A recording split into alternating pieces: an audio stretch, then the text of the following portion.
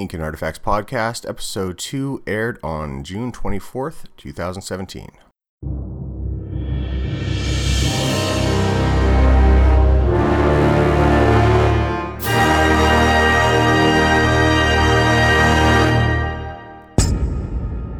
Hello, ladies and gentlemen, and welcome to the Ink and Artifacts Podcast, the podcast about the art, practice, and application of storytelling throughout history. I'm your host, EJ Spurl, and you can find all my social media as well as episodes past, present, and future on inkandartifacts.ejspurl.com.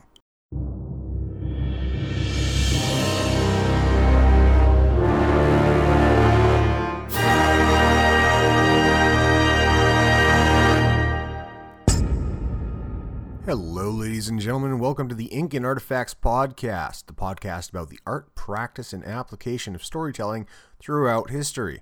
I'm your host, EJ Spurl, and you can find all my social media contacts as well as episodes past, present, and future on ejspurl.com. So I'm joined here today by J.H. Lillevik, and he is a writer from Norway, and he just recently came out with, this is your first novel, right, Ismark? Yes, it is. It's my debut novel. Yes. Debut novel, Ismark the Marked Boy. And it is a fantasy novel, and it takes place in the land of Ismark. And yes.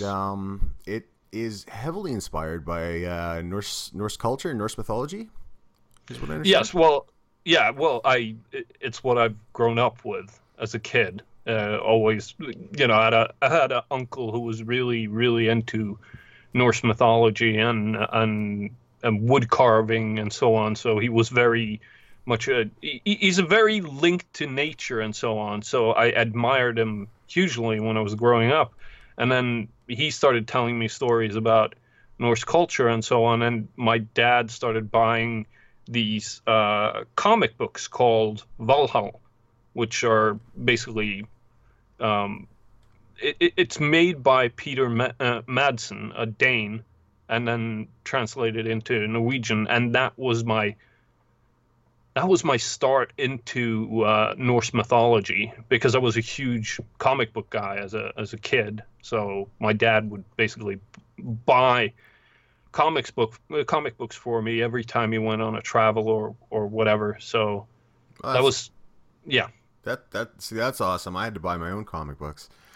Well, yes, I did have to buy my own comic books as well. I had to work, and I worked for my dad on sort of, whenever we did a lot of sort of expansion on the house when I was a kid. Yeah. And we would work for Dad by, carrying lumber or digging ditches for foundation or whatever, and that way I could afford buying comic books as well. So yes, but it was always nice when my dad was out on business or whatever, and he would come home, and he'd always have like one album of ElfQuest, I think. Oh yeah, we have that out here.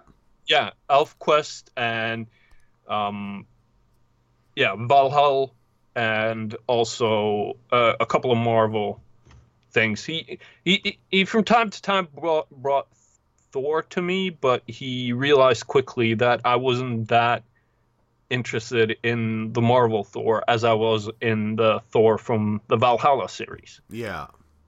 And there's a good reason to that. And we could get into that if you... Yeah. Hey, if you want to expand on it, go right ahead. Well, it's my problem with the Marvel Thor is that it's not Thor.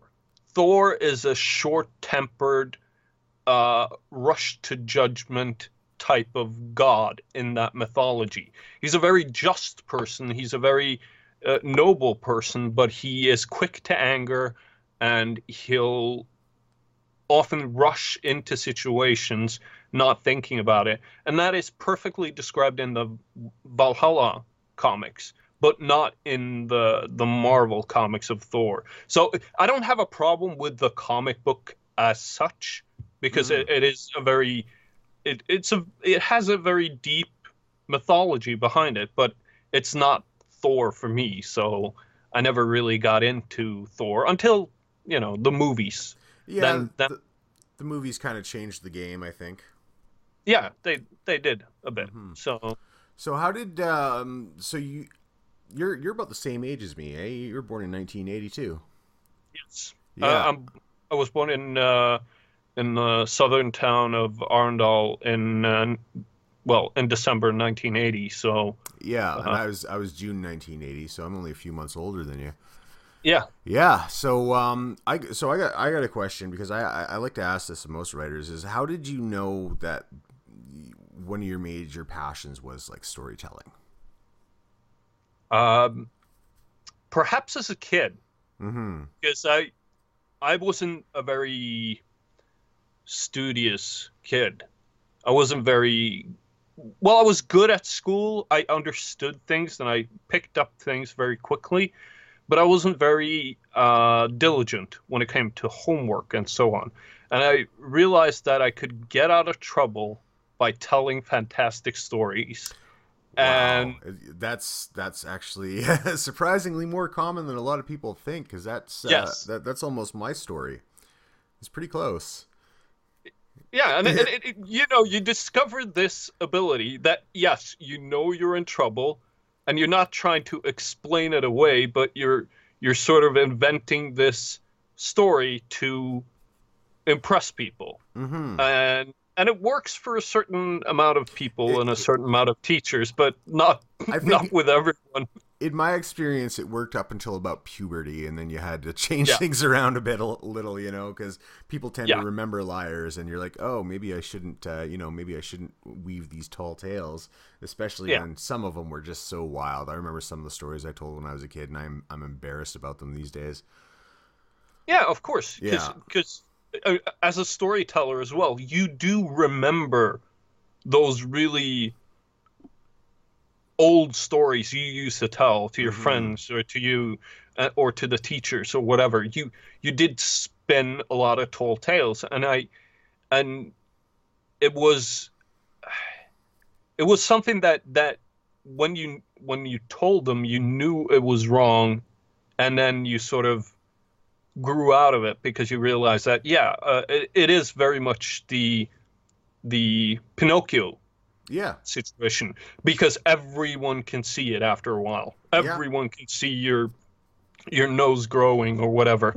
And it it didn't take me too long to realize that making up stories about direct consequences sort of was not beneficial for me, but it did take me a while to understand that what I was doing was trying to figure out situations of how I would have gotten the work done instead. yeah, yeah, and then yeah, and it's really great when you reach that moment where you realize that there is a very useful use for that.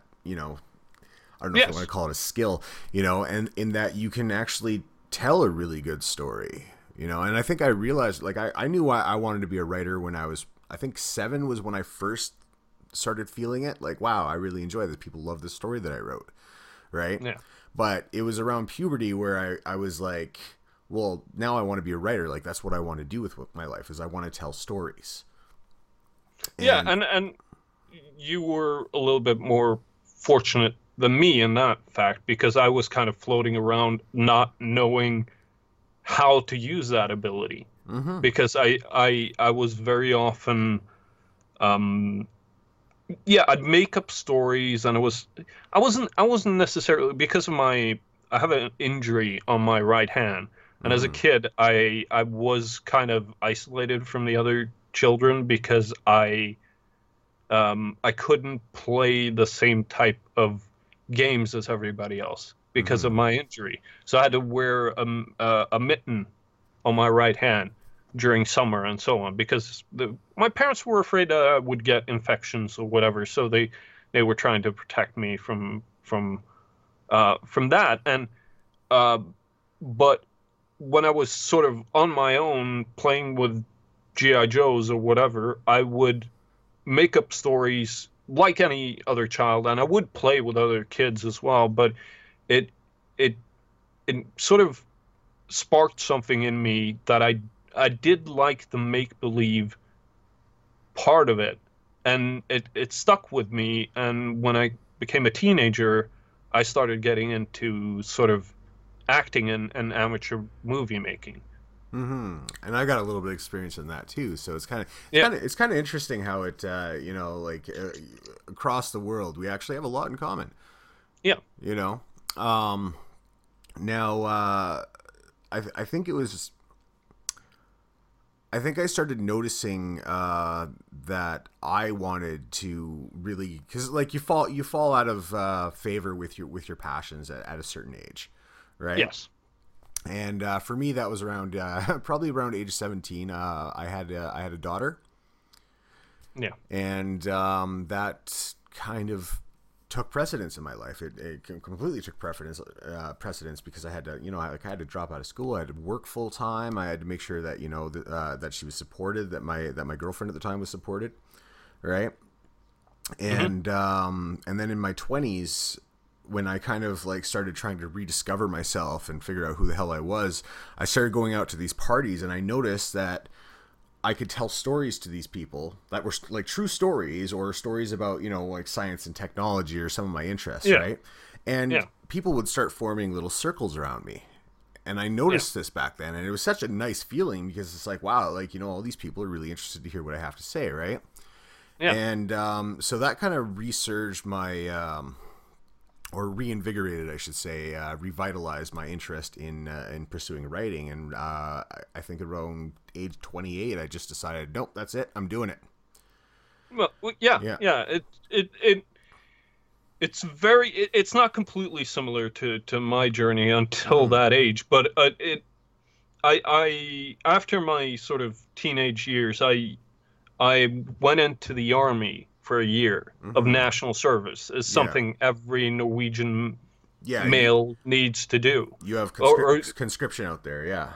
yes, exactly. Mm-hmm. So it's not that you need to do it, but it is expected of you. And if you cannot, you can always get a medical reason or a sort of a conscientious reason or whatever. Mm-hmm. But it usually, yeah, it usually lasts a year, and it really sparked my writing because I had helped a lot on the amateur film side in the writing process, and I would come up with ideas. These were sort of spoof comedy movies we would make, and I would come up with the sort of set ideas, and this friend of mine who was more studious and more sort of into actually doing stuff, he would write them down. So we would be the co-writers for the screenplays and so on.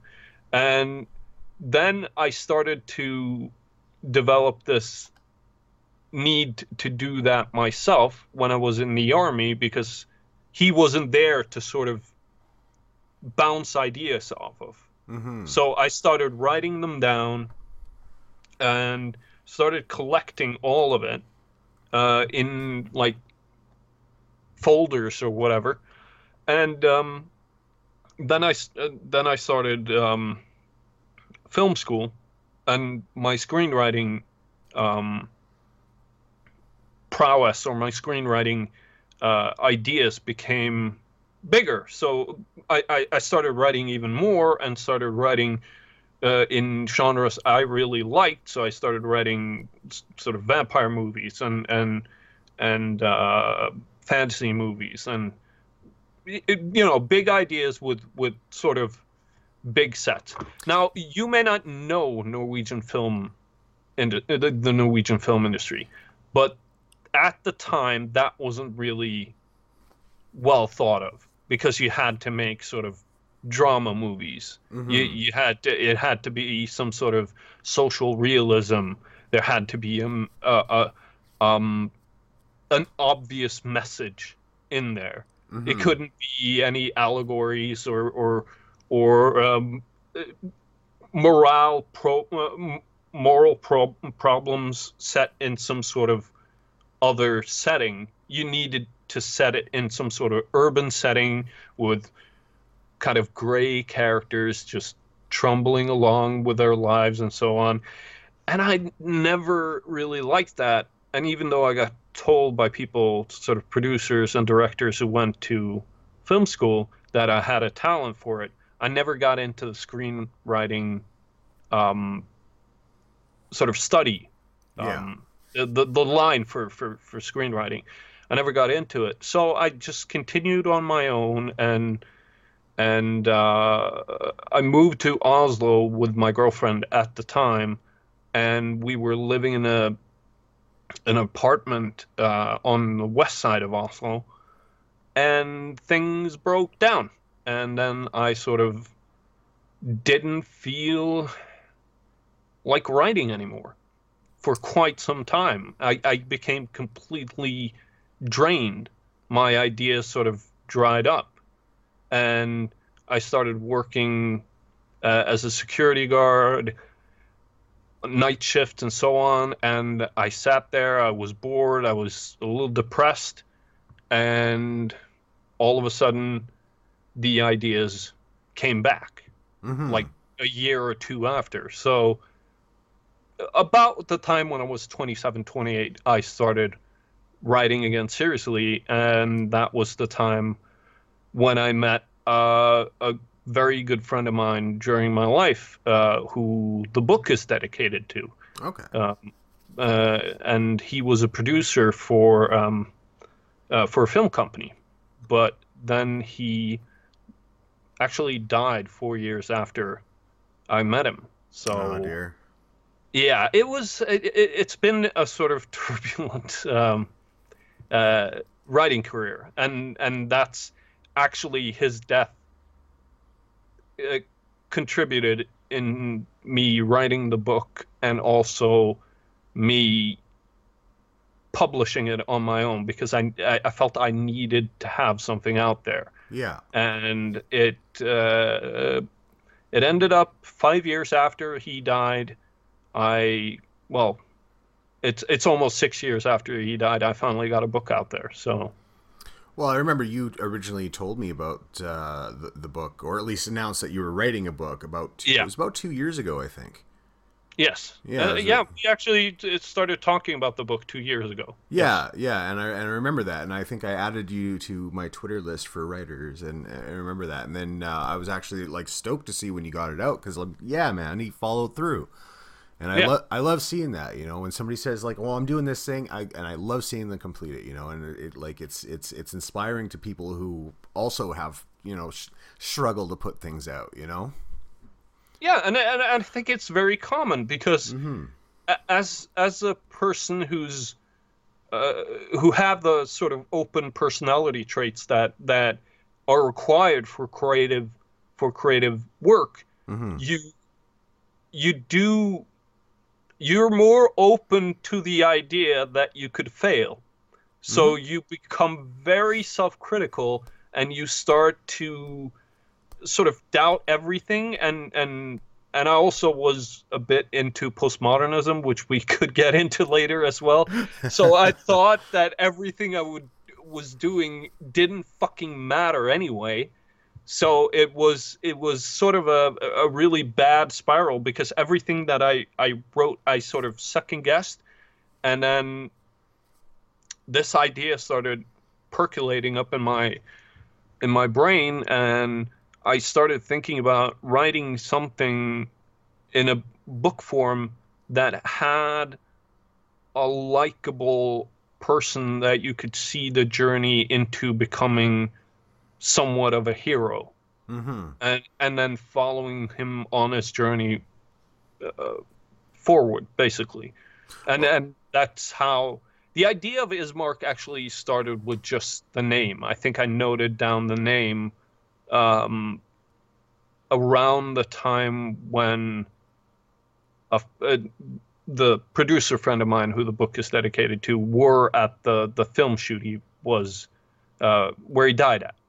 So I think that's one of the weird things, is that this idea was always percolating in the background during my grief process and so on. And I think it may show a bit in the first couple of chapters. You know, it's actually really interesting how, like you mentioned, grief, like you're using this creative outlet as a grief process, right? Because like I've definitely done the same thing. Like I had a good friend of mine die back in 2014, and that was a big catalyst for me. Like, no, I gotta get this pick out there. I want to leave my mark on the world, you know? Yeah. And I think that's all any of us want, right? So. Yeah, you do, and especially in your 30s or late 30s, like me. I can't believe I have to say that. I never thought I'd live this long. It's okay, no, you know. Age suits writers. It suits us. Yes, it does, because in the middle of your when you sort of reach your mid 30s, you start realizing, holy shit, I have wasted a lot of time being insecure or being a moron or being just vastly overambitious. And then you start to think, okay, how can I possibly push this? And I think it happens to a lot of male writers at that age. They start to realize that things needs to get done. And one of the writers I've been reading, it's not really a self-help book, but it sort of is as well. The War of Art by Steven Pressfield. I've been reading that a lot lately, and it is all about that, how you discover how to work against the sort of demons that keep you from being productive. And it's very interesting to see that he names those demons or resistance, which is sort of whatever keeps you away from actually completing a work. And I think that during your 30s you start to realize stuff like that, and you also have a bigger perspective on life, I think. So you're also a more mature writer. Mm-hmm. Yeah, I think that's actually that's fairly dead on. At least that's been my experience. In fact, I think it goes even beyond writing, because there's a lot of men I've known, they either fix their shit up when they're 26, or they fix their shit up when they're in their last half of their 30s. Yes. Right, and I see that a lot. What's that? That's me. Yeah, but the thing is I do see that a lot on, like, not just writers, but like for instance, I got a good friend of mine who became a real estate agent just recently, Yeah. And like and things like that, right? Like you mentioned, working in the film industry, and I have some interest in that, and I might have something coming up pretty soon myself. So yeah, it's I don't know. I think age suits us is the best way to put it. Yeah. It's a very true statement as well when it comes to writers. Most of my writers friends are sort of mid 30s or early 40s, and they have the same sort of, a very similar life story on some level. Mm-hmm. So we all have to deal with rejection, for instance. It's something that we kind of get used to after a while. Yeah, and with age comes wisdom as well, right? Well, hopefully. Hopefully, that's what we hope for. Well, it depends on whether or not somebody's actually learning a lesson from their life lessons. Yeah. I think that's what it boils down to, right? I chose from a very young age that when something bad happened to me, I was going to learn a lesson out of it. Yeah. And I've had a lot of bad things happen to me, so I've learned a lot of lessons. So, is that a benefit or a disadvantage? I don't know. It's hard to tell. Right? I'd say that it is an advantage, because you do. How do I put this? I saw a podcast with Joe Rogan, with Jocko Willink, I think is his name. Okay. I don't really. I watch a lot of Joe Rogan, and it's where I discover a lot of people who think differently than me. Yeah. And he said this was not actually from Joe Rogan's podcast, but they played a video clip with him in it, and he basically said all these people came to him with setbacks, and every time that a person would come to him with a setback, he would say good, because it's good to have setback, not just setbacks. You do need to turn those setbacks into something productive. Mm-hmm. And I think that as writers, I don't necessarily think that all of us handle rejection very well, because I've seen some very sort of unflattering writers spurg out over rejection or bad reviews. Yeah, I have seen that, and I actually wrote an article about that last week, and somebody freaking out about getting bad reviews. It was just like, well, you need those reviews in order to know where you're going wrong. You know? So yeah. And that's a perfect example as well, because I have a perfect example for this, because I have a very good friend of mine who is an aspiring writer, and he has a lot of really good ideas, but he's also a very overcritical reader. So he bought my book, and he read it, and he gave me some of the best feedback I have gotten so far, because he went through, okay, the until chapter 14, I was sort of, it was interesting, but there should have been something more pulling me in. But after chapter 14, I was fully into it. And that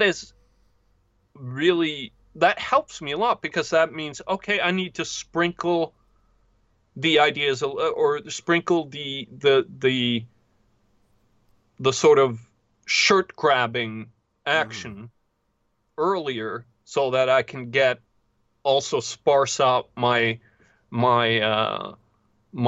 mythology and so on, that I also want to show off, because I love world building, and I love to show off that I've actually built this world. so I do have a tendency to drop sort of nuggets of mythology throughout the books, because I do love to show off that, okay, this is not just a social realistic view of a world that contains fantasy or contains magic, but this is also, okay, there's something deeper, there's something that happened before then, there's a story of this culture earlier, and I think that actually makes the culture feel more alive. And you need that, but you also need to sort of be able to balance it out a bit. And so that is important as a writer to learn those lessons. Oh, absolutely. Like I was obsessed with like the Bhagavad Gita and the Enuma Elish, which are like Mesopotamian Indian religious systems, right? Some of them are just like the Enuma Elish, for instance, it's ancient. It's out of practice these days.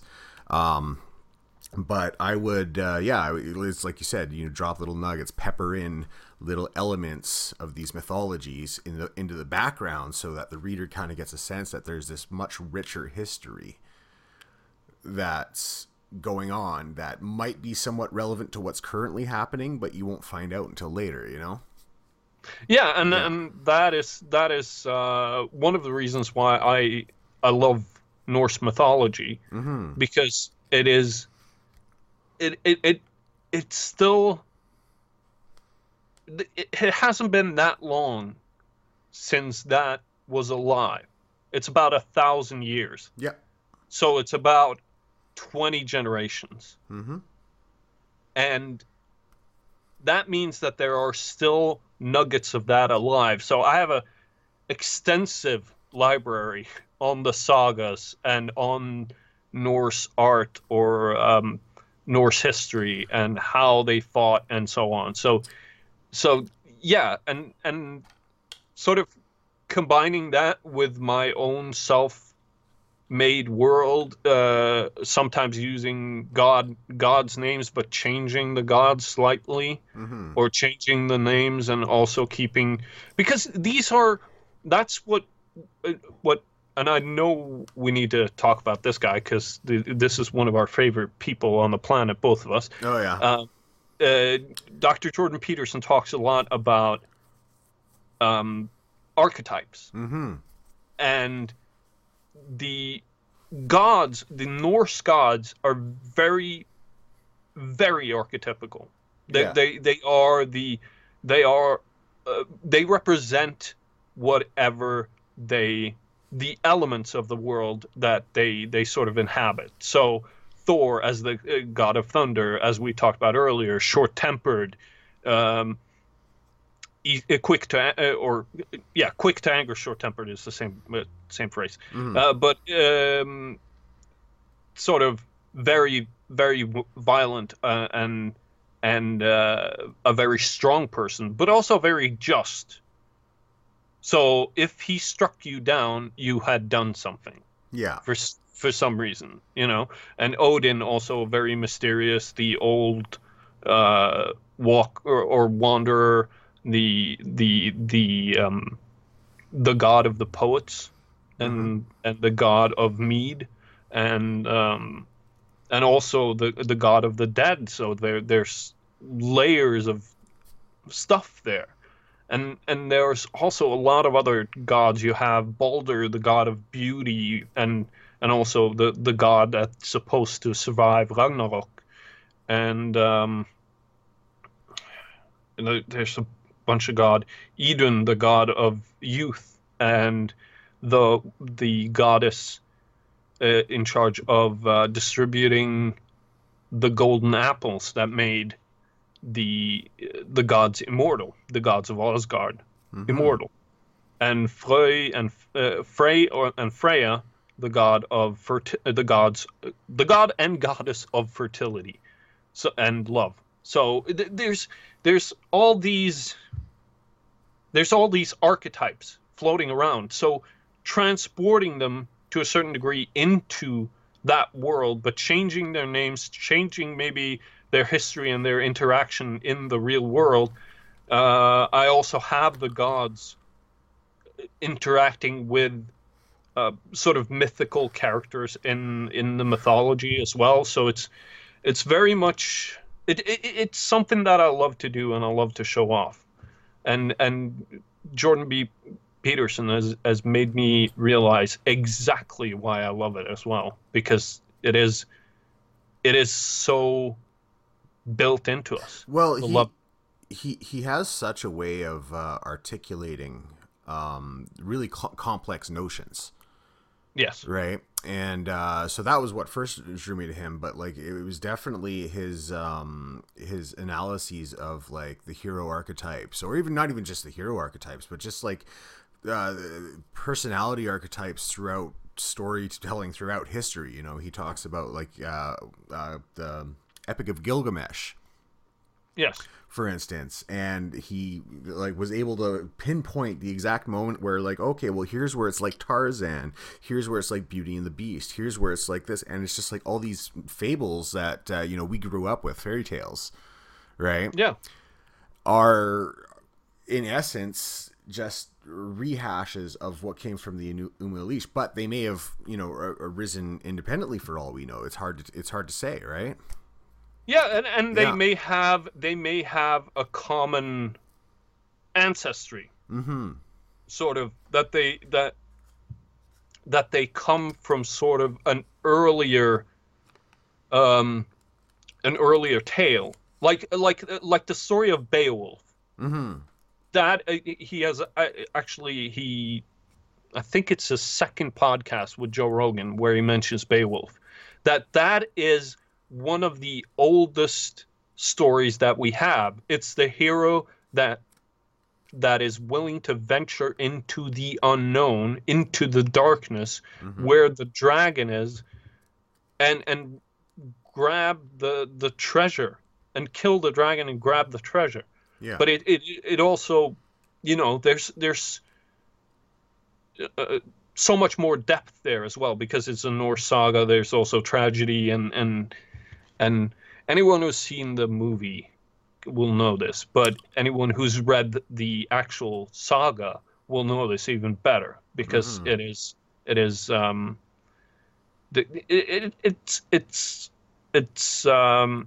a story with a lot of depth, and Yeah. that's one of my problems with sort of a lot of the new sort of postmodern movies Yeah. as of late. They've forgotten that, and they think that movies are just entertainment. They're just there to fill the brain. They're just there to anesthetize you while you're slowly spending all your money on popcorn. I can understand. I cannot understand how like Hollywood views that. Oh, it's just a movie. If you look at the fans of any successful franchise out there, yeah, they are. It's not filled their head. It's filled their spirit. Yeah. And whether we're talking about like the casual fans like me in Star Wars, sorry guys, I'm just a casual fan. But like if I were to die for this, yeah, but if I went up to a hardcore fan and I said, for instance, I think I'm just throwing this out there, Chewbacca was a horrible character, right? Yeah. Well, I'm gonna get my head torn off. Right? Yeah. We're gonna get some little bit of like mob mentality, like they're gonna give me a public lynching, because it's an archetype. It's important to them. Absolutely. I would sort of, if you look at the success of, for instance, Deadpool. Yeah. One of the reasons why it's successful, a lot of people have said, yeah, it stayed true to the character. Yes, it stayed true to the character of the trickster.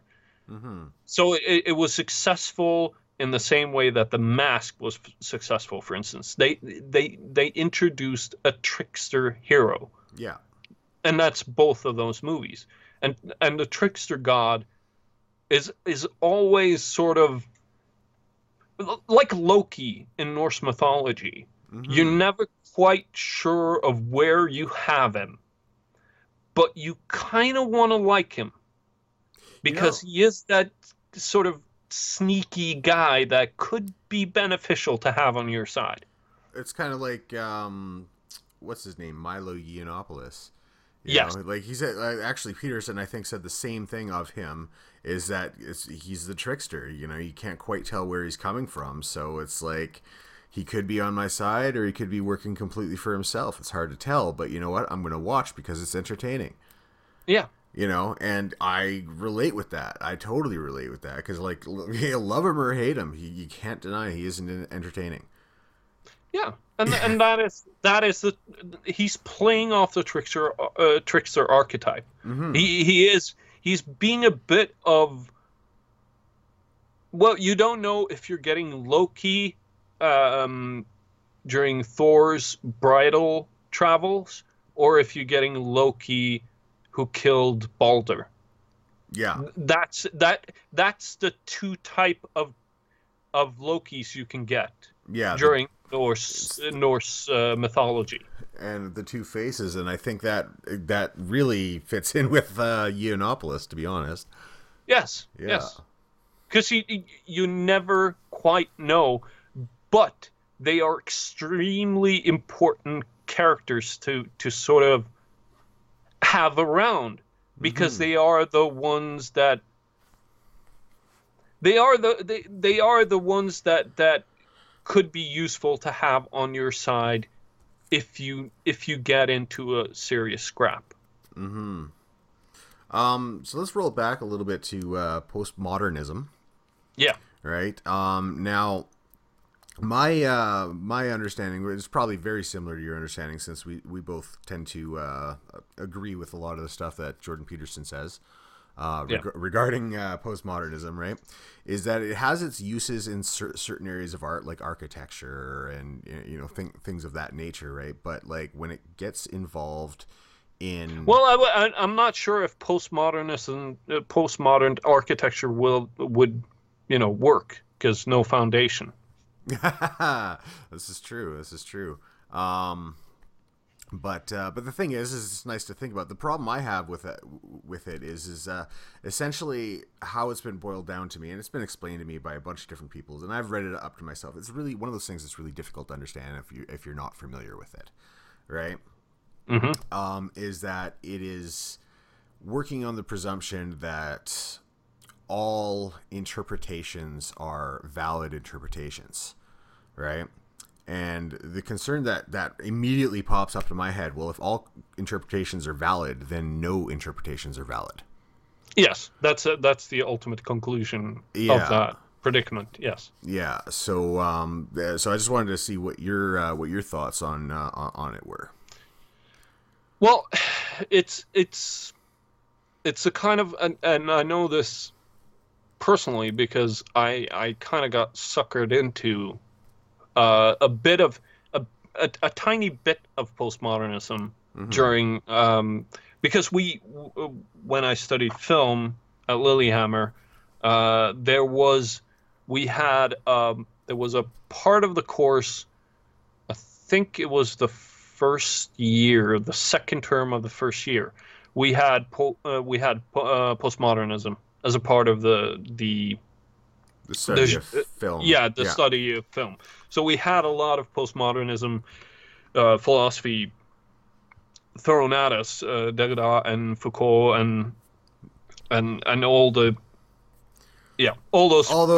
fancy French intellectuals. Yeah. yes. So it was easy to sort of, when you were at the lectures that were held by people like a couple of feminist lectures that we had. We also had feminist film theory. So that was right after the postmodernist part of the course, and it was very easy to fall into that trap, because it is for someone who is very open to new ideas and new ways of looking at things. You sort of start thinking, yeah, but that's actually very true. There's a lot of different ways of looking at this, and yes, you can write a story from two points of view, and you would have two completely different stories. Yes, that is true. Yes, it is true. But it doesn't mean that everything that human beings have been telling themselves throughout time is a power play, like the conclusion that they drew out of it. Because it's not just necessarily the problem that postmodernism discovered was the fact that there's many different ways of interpreting a text or a movie or a piece of music. Yeah. But the problem was that their conclusion was that, it's all based on power. Yeah.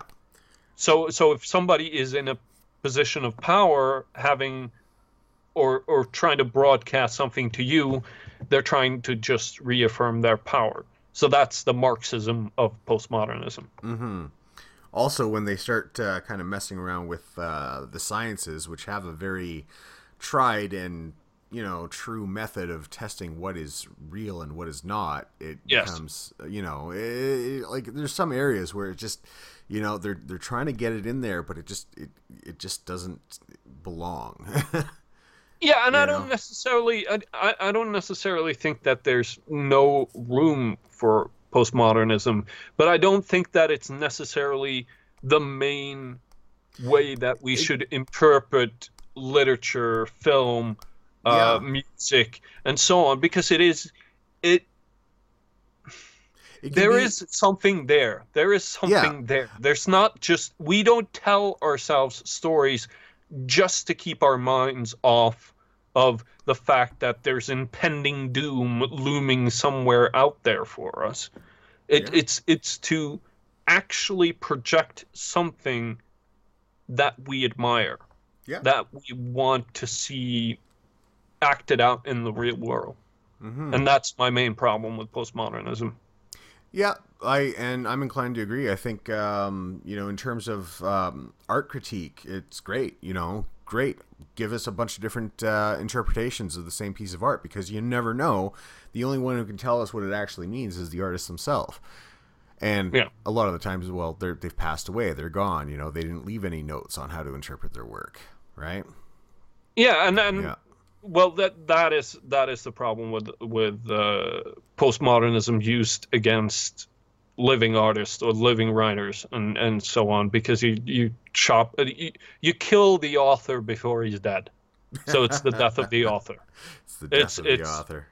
Yes, and that's a huge problem for me, because my intent behind writing a novel is my intent, and it's the message that I want to broadcast. So it any interpretation of my ideas is, yes, it's fine that you can read different messages out of a piece of book or out of a piece of art or a book or whatever. But the second that you start claiming that the author is something that he is not, then we're going to have a problem. That's when it gets troublesome, right? Yeah. No. Well, we are pretty much running out of time here, buddy. Yeah. It was good. We should do this again. Yeah, for sure. That was a quick 45 minutes, I tell you. Yeah. All right, so I was joined here today by Jan J.H. Lillevik. I'm gonna, what, I butchered the Norse pronunciations, I swear. No worries, buddy. Hey, it happens. But anyway, so you can check out his book, Ismark, The Marked Boy. It's available on Amazon, and you can check it out at the link below. And do you have a website, Jan? Yeah, I also have a website called jhlillevik.com. It's where I post my reviews of books, my ideas in general, and also a sample chapter from time to time. Great, and I'll link that in the description as well. So, anyways, thanks for joining us today, everybody. Until next time, this is EJ out, and you can say goodbye to Jan. Goodbye. Goodbye. So thanks for joining us today on the Ink and Artifacts podcast. If you're interested in supporting us, please consider donating to our Patreon at www.patreon.com/EJSpurl. Visit inkandartifacts.ejspurl.com and use the contact form, or just catch me on Twitter at EJSpurl.